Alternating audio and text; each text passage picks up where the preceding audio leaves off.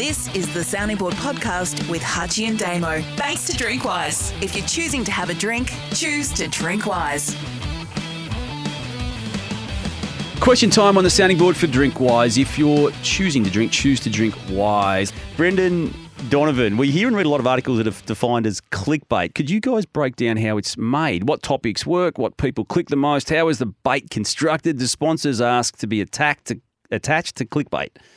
There's a bit to unpack there. Verity's the winner, isn't it? And if you want to refer to the clickbait, the score, and the names and the topics and even the buzzwords that click. It's just simply what draws the most audience. And unfortunately, or fortunately, some big names, i.e. Matty Johns, or some meaningful topics somehow attract audience, which is a click. What brings you into the funnel? Yeah, it's personal, isn't it? But again, the algorithms are so finely tuned these days that they know what's going to click before they even construct the article. And as we do know, and this is maybe partly to Brendan's point and questions here, sometimes the article's got nothing to do with the sell on it, which is the click component to it. That's true. Hutchie, this is to you from Brett O'Neill. You made your career off reporting AFL and hosting an AFL show on Monday nights. I've always thought it is your first sporting love. Yet the radio station your own censors any AFL talk on SEN Sydney, effectively killing the game in Sydney, and your Sydney broadcasters, Voss, Magnuson and Brandy, sound like they're sucked on a lemon any time the AFL is raised on their show. It's got a bit in-house of that question. But it's a fair question. Now, Brett's very critical of me here, so I'll answer it straight. SEN 1170 Sydney is reflective of the interest levels of sport in the town on any given day, and without doubt rugby league drives that market, and increasingly so, and almost opening up a bit of a gap on the AFL, if we're to be fair. So that's our job, is to give an audience product what we feel they want to hear. And rugby league is, our SEN League's in the biggest 10 podcasts, I think, or thereabouts on Spotify in the country. With that said, Brett, there is AFL content through our platform on SEN 1170. We do all Giants and Swans games on the weekend, 2 games a weekend, and the SEN Victoria channel is served into your car on DAB+. So if you want to get the AFL product, you can go and do that instead, or on the app. Sam from South Melbourne, thoughts on Tim Payne being announced in the coaching role at Cricket Australia at 3:45 p.m. before the Test Championship starting at 7:30 p.m. Written by Malcolm Conn, brackets former CA comms manager during Payne's tenure as captain. Cheers. Oh, it's great to see him back at CA. He's well respected. He's a good figure, and time moves on. So I reckon it's fantastic. Would have to have moved on given the friction that was between the two parties. Yep. Given Cricket Australia looked into something that they then decided and deemed worthy of not having a punishment attached to it, and then the moment it became public, deemed it to be punishable by removing him or seeing him removed from the post. Yeah.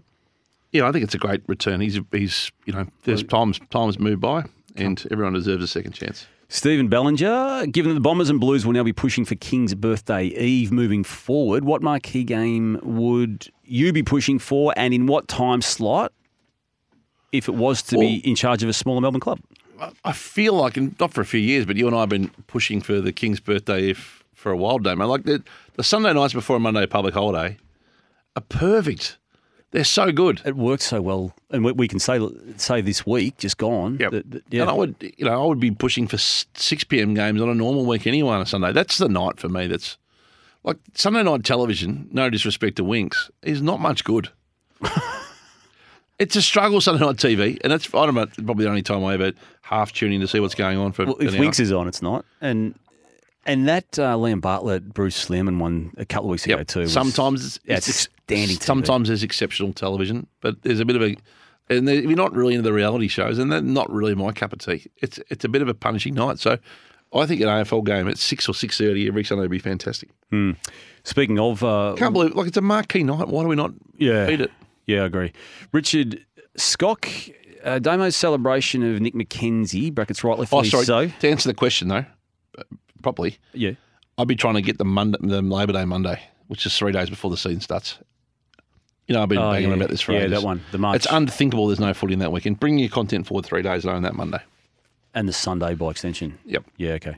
Yep. I'd be staggered if that doesn't happen. Richard Scott, Damo celebration, Nick McKenzie, rightfully so. Raised my frustration again at the poor news content dished up on a nightly basis. Obviously, there can't be a deep investigation outcome every single night, but my goodness, it would be good to see a deeper discussion of things actually impacting lives.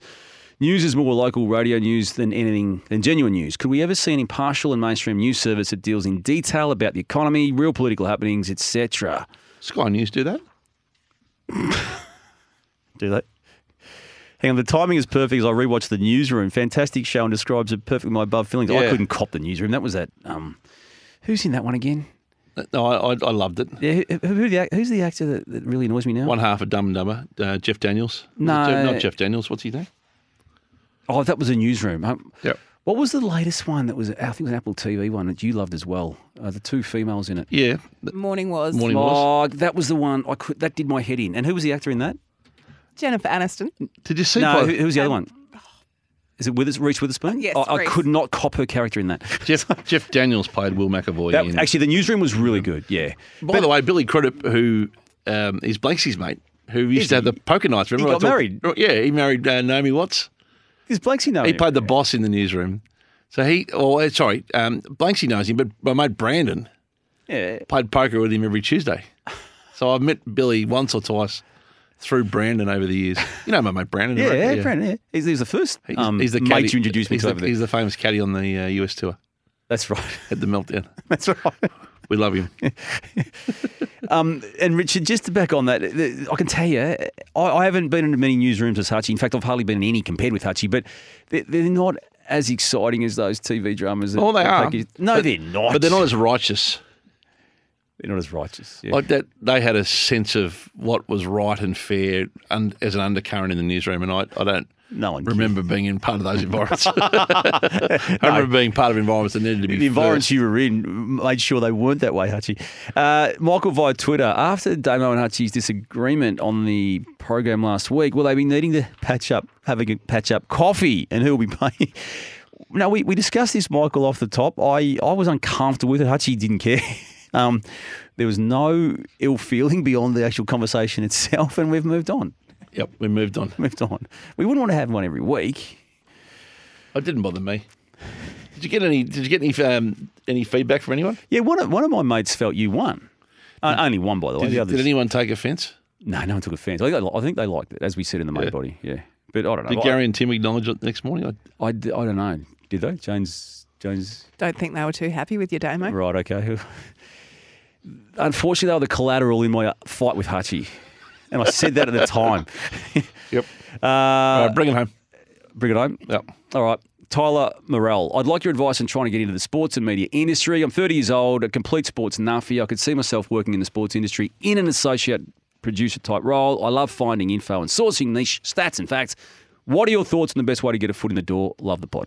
Talked a fair bit about this along the journey, Tyler, about just start working, start publishing, start writing your own thing, start building your own audience, and then illustrate what you're prepared to do for an employer. And there'll be many out there who might have a good look at it. There you go. Thanks, Tyler, and everyone else who had questions today on Question Time on the sounding board for Drinkwise. If you're choosing to drink, choose to drink wise. Thanks for listening to the Sounding Board Questions with Hutchie and Damo. Send us your questions via Twitter or Facebook at Sounding Board EP. Hit the sign up button on Facebook to receive our weekly email and subscribe to, rate and review the show wherever you listen to podcasts.